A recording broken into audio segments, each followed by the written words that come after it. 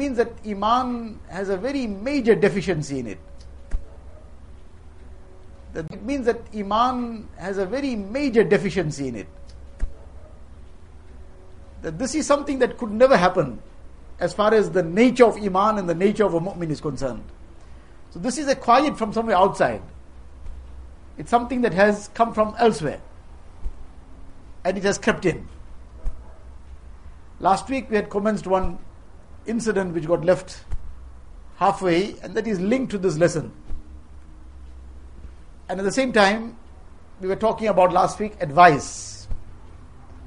That not to refrain from or shy away from giving advice. Wherever it's possible, in a correct way, in an appropriate way, in a way that will be endearing, not in a way that will humiliate anyone, run anyone down, but in a kind way, compassionate way. Allah knows best when some advice gets into somebody's heart. Sometimes it might be that moment we said something, we might have said it with a little bit more ikhlas. Allah knows. That person might have heard it with more ikhlas. And that which he might have heard numerous times before, on that occasion strikes his heart. So this one incident that we had commenced last week, which is linked to this lesson in any case, Hazrat Shaykh Abdul Qadir Jailani rahmatullah alayhi, as a young boy, his mother is now sending him off to Baghdad to go and study deen. Now it's a long distance to travel, and on the way all the dangers, all the risks. Those days traveling was no easy task. So she gave him one nasihat, one advice. The advice was, don't ever speak a lie. As a young boy, he's been sent now. And now, what concerns would be in a mother's heart at that time? She's sending her young little child to a faraway place, might see him after years, how he's going to fend for himself, what he'll eat, and nobody must trouble him. All these thoughts will go, so these advices will go also. Make sure you eat properly, make sure you do this and do that. But the other's mother was giving him one nasihat, parting advice for this occasion. And what nasihat? Don't ever speak a lie.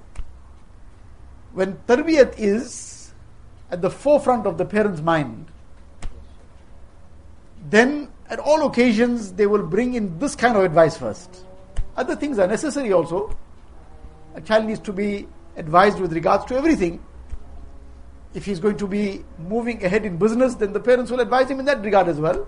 How to go about conducting his business, what kind of qualities he should have as a businessman, what kind of manner he should have with his customers, etc. That too is part of advice. If he's going to be a person working in a professional field, how he must conduct himself, that advice will be given.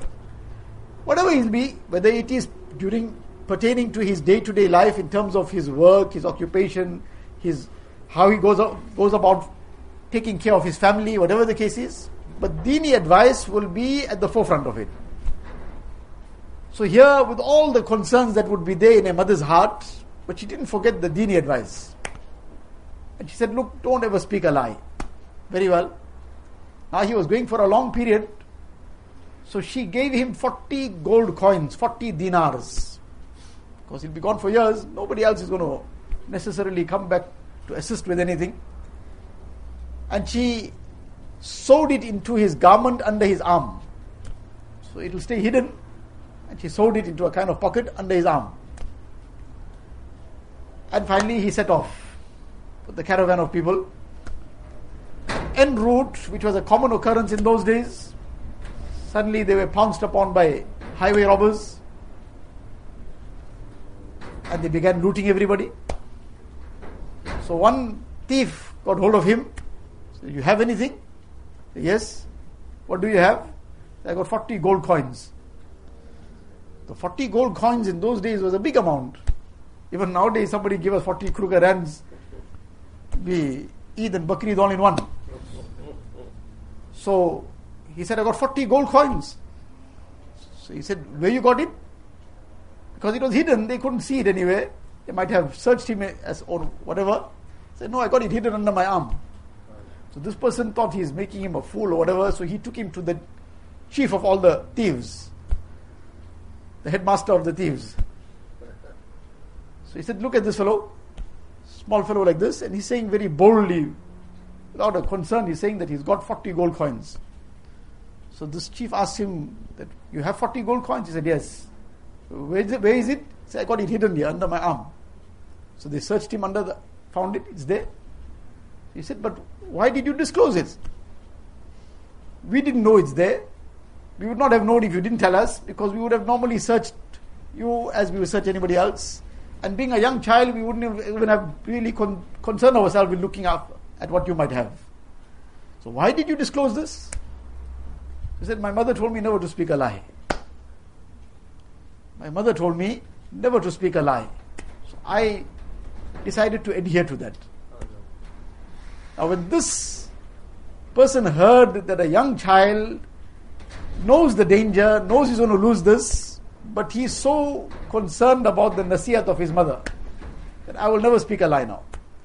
So why do we not become obedient to our Rabb, our Creator then? That all His commands, what He's given us, why don't we become obedient to our Creator like this child is obedient to his mother's nasihat? That struck his heart so deeply that he made tawbah there and there. That from now on I'm giving up this kind of life. When the rest of his band all heard what's going on, and they realized what he's up to, he's making tawbah, they said, well, we also in the same boat. They all made tawbah. And they all gave up this life of looting and robbing people. On what? On this one child staying steadfast on the truth. And what was the background of it? A mother's nasihat. The background of it was a mother's heartfelt nasihat.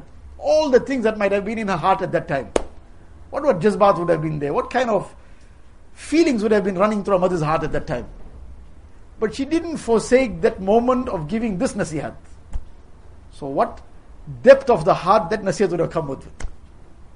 And that was conveyed with that kind of purity. A little child. What kind of... He's got no pretenses about him. He doesn't probably know how to even pretend. Or how to try to impress. Or say something for any ulterior motive. He said it with that purity of the heart too. And with that total sincerity. My mother told me to do something, I'm going to stick to it.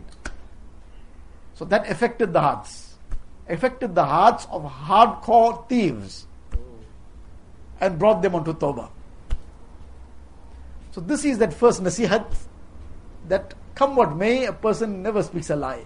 In the hadith, Nabi Sallallahu says, Ayatul munafiqi thalathun. That the signs of a munafiq, of a hypocrite are three. The first sign Nabi Sallallahu mentions, إِذَا حَدَّثَ كَذَبَ. When he speaks, he lies. In other words, a person who this becomes his condition, then not that again that a fatwa of kufr will be given against him, but he is not even deserving of claiming the title of Muslim. Not that Iman is gone, provided he does not consider lying as true or as permissible. Then Iman is not gone, but it is such a serious situation that he doesn't deserve to be claiming that he's a Muslim. Now, this is how serious and severe this is, but unfortunately what happens is that certain things in society become so prevalent, so common, that certain things are taken for granted. Certain kinds of lies get taken for granted that this is fine, this is okay. It's not a big lie. It's a small one. Small one is alright. For example, sometimes a person, for example, is working somewhere or whatever the case is. Now, he needs or he wants for whatever reason to take a couple of days off from work. So he goes to a doctor. Either he pretends to be sick, and in some cases he somehow gets the medical person also to be in cahoots with him. And now one certificate is written. The person is very ill. The person thinks nothing about it. Submitted the certificate and life carries on. But is that not a lie? Hazrat Mufti Taqi Sahib Dam Barakatuhum, he mentions one incident. He says one person who was from Pakistan working out of the country.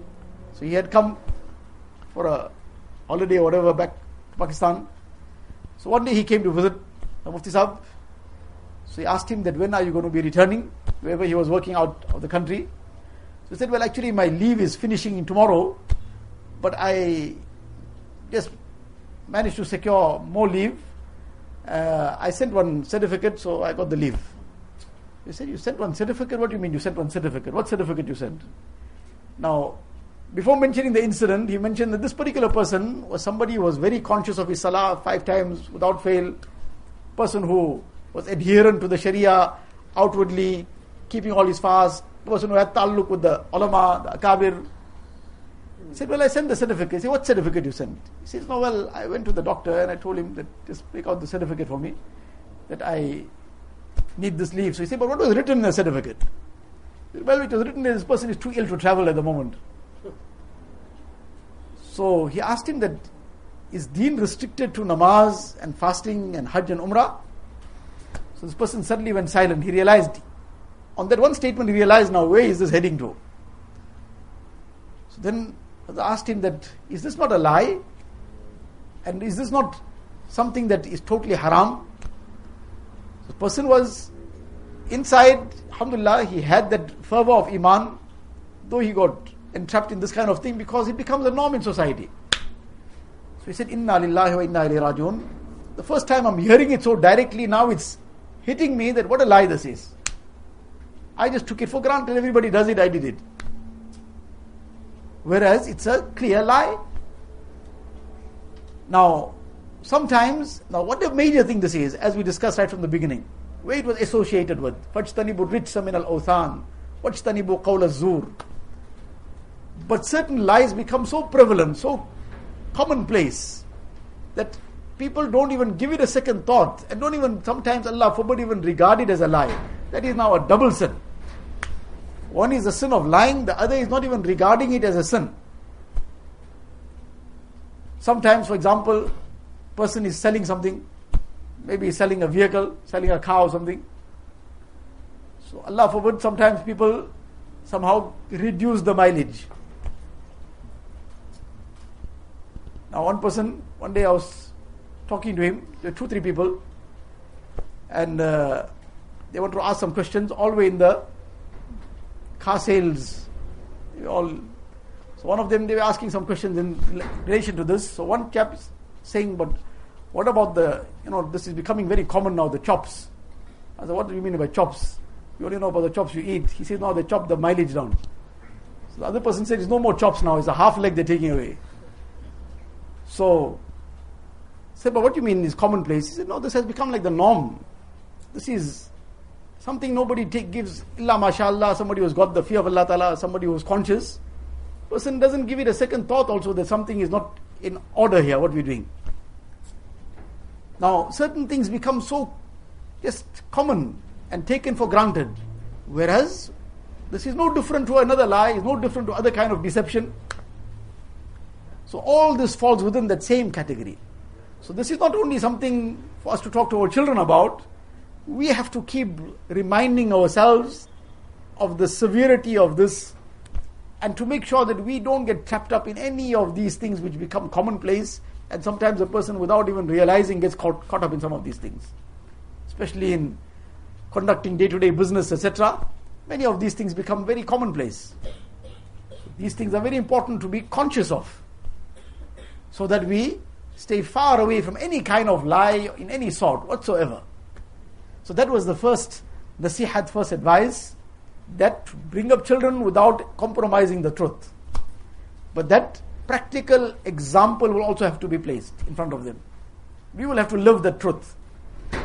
Now outwardly it seems just one thing, and this one thing out of 3 is such a major thing. But a person who commits himself to the truth, I will never speak a lie. So when he commits himself to the truth with people, then this will make him become committed to the truth with Allah Ta'ala also. People he can see. And if he's going to lie to those who he sees, then he's going to even lie to a greater extent. He can't lie in front of Allah Ta'ala, but meaning he will live a lie with Allah Ta'ala to a greater extent. Allah Ta'ala is in the unseen. But now when he's committed himself to the truth with those who he can see, this will lead him to also being truthful with Allah Ta'ala. So it's not just something restricted to just speaking the truth. When he will commit himself to speaking the truth, he'll live the truth. And when he live the truth, then this is what sidq is all about. He's paving his way to the maqam-e-siddiqeen. So this was the first aspect of the truth always being upheld, never compromising on the truth, not tolerating a lie. Then the second nasihat and advice was about the 5 times salah. No compromise on that. Come what may, in our lives, our children's lives. No compromise on that. And once they are of age, in fact past 10 years, then salah with jama'ah. And after 7, we are teaching them, sometimes they come into a masjid, sometimes maybe at home, whatever the case is. After 10 years old, namaz with jama'at. And the child is tired, and after Maghrib slept away, or whatever the case is, no compromise on that. You'll wake up, you'll perform your Isha and sleep. So this is the thing that, now when namaz comes in the life of a person, as-salatu imaduddin. This is the foundational pillar of deen. Man aqamaha faqad aqamad-din. The one who will keep this pillar upright, he will keep the rest of deen inshallah upright as well. وَمَنْ هَدَمَهَا فَقَدْ هَدَمَ الدِّينَ. The one who's destroyed this pillar, other things will come even more quicker down. Hazrat Umar radiallahu ta'ala an wrote a letter to all his governors. What responsibilities they have to run all the affairs of the state. And he wrote a letter to all the governors. Inna ahamma umurikum indi as-salah. Of all your issues and work and whatever else responsibilities you have, the most important to me is your salah. Everything else secondary. Everything else will come afterwards. Most fundamental thing is your salah. Man hafizaha wa hafaza alayha fahuwa lima siwaha ahfaz. Then says the one who will be punctual on it and will safeguard it. Then he'll safeguard the rest of deen to a greater extent. وَمَنْ ضَيَّعَهَا فَهُوَ لِمَا سِوَاهَا أَضْيَعَ. The one who will discard salah and destroy salah, he'll discard the rest of deen to a greater extent. So, outwardly it's one issue, but it's not one issue. It's the root of all the other good. It's the root of the rest of deen coming alive. The first aspect was the truth. The second aspect was the aspect of our salah. No compromise on this. And this is something that requires constant reminder for ourselves, for our children. The talim in the home, the fazail amal, by repeatedly bringing these ahadith in front with the targheeb that will come in there, so that the reality of salah starts sitting in the heart. So this was the second advice. And then the third advice was that to condition our children on khidmat. This is something which from their childhood days, obviously khidmat that is appropriate for the age, not something that is beyond the child, and something that is suitable to take from that kind of age group. But from a young age, this conditioning must be there to make khidmat. This will develop humility, which is a very fundamental quality. If there's humility, then everything else will be very easy to develop in the child. If humility is missing, very difficult. If humility is there, to instill respect is very easy. Because respect and humility go hand in hand. If humility is there, to bring about obedience is very easy. A humble person is naturally obedient. He'll accept whatever is told. But if humility is missing, then to bring about the other things are very difficult. And khidmat, if the child starts learning to make khidmat, to serve, serving means I am the lower one. And that needs to become a reality from within. So now when a person starts keep making khidmat, then this khidmat slowly starts developing this within. And sometimes the most effective khidmat is where nobody even knew we made the khidmat.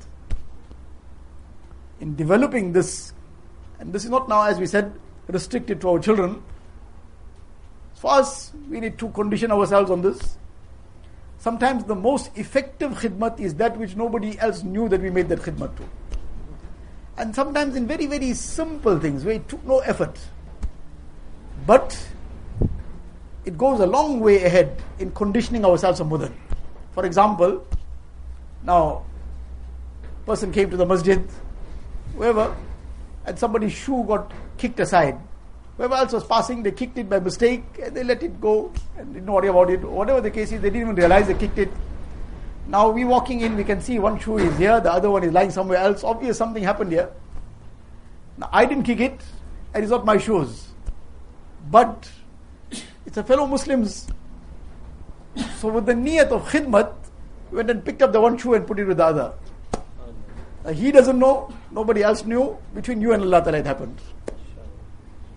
Sometimes that khidmat, that takes a person beyond many other things. A very common saying, khidmat se khuda milta hai. With khidmat, a person will get Allah Ta'ala. If you look in the lives of our akabir, then without fail you'll find in all their lives khidmat. And not just khidmat of their elders, their seniors. Khidmat of anyone and everyone. Hazrat Abu Bakr radiallahu ta'ala an is the Khalifa of the time. And one day, Hazrat Umar radiallahu ta'ala an, in the time of Hazrat Abu Bakr radiallahu an, he came to know that there's one old woman who's living somewhere out of Madinah Munawwara. She's blind. So he thought, this woman is living there all by her own. How she must be fetching her water, how she must be, she's an old person. So he decided, I will go early in the morning and make khidmat, bring the water, sweep the place for her, whatever the case is. He comes early in the morning, he knocks on the door, says, send me the water pail, whatever the case is, whatever else is needed to be done, so I can do the basic khidmat. So he says, but nothing left to do, it's all done already. He says, who's done it? He says, I don't know, somebody comes and does it every day. So he went away thinking that who is this person? On the outskirts of Madinah Munawwara, I came so early, he already came before me to do it. So the next day he comes even earlier. When he comes earlier, she says again, it's already done. So the third day he says, I'm going to come very early and not go do the khidmat. I want to hide and see who's this person. When eventually the person comes along, it's none other than Abu Bakr radiallahu ta'ala, who's the Khalifa of the time. Imam Zainul Abidin rahmatullah alayhi, after he passed away, in the progeny of Ali radiallahu ta'ala, when he passed away, while they were giving ghusl to him, they found a whole lot of marks on his back. As they turned him, you see this back is full of marks, like something heavy was being placed on his back. And they couldn't understand this because they never saw him doing any kind of manual work, etc. What was the meaning of all this? So everybody was amazed. Whoever came to know about it, nobody could give any explanation for this. But as the days passed after his demise, suddenly it became evident that a whole lot of houses and 100 households in total suddenly started suffering starvation. So people want to know, but what happened? Why suddenly? He says, well, every day, in the dead of night, without us knowing when it happened and who came, there was a bag, you may call it a sack or whatever, of provisions that were left at our doorstep at every regular intervals. Maybe, for example, we'll say a week's provision or whatever the case is. And when it would come and who would drop it, we had no idea. And our life was carrying on that. Now it was realized that it was none other than him. And on his own back carrying it for the khidmat of people. Not even letting anybody know, but one is that he spent his money in it, but personally did it and did it with that, in that manner that not even the people who were receiving it knew where it's coming from. But the lesson of khidmat, that alhamdulillah, spending one's money is a big thing, but personally to make the khidmat of the makhluk of Allah Ta'ala. And one is to make the khidmat of somebody who's our senior, alhamdulillah, very great. But our contemporaries, who we may regard as people who are our equals, whereas we shouldn't be regarding anybody as our equal, everybody is above us. Or our juniors, perhaps in age, might be within our home. Children should be conditioned to make khidmat of their parents, of their brothers and sisters, of those who might be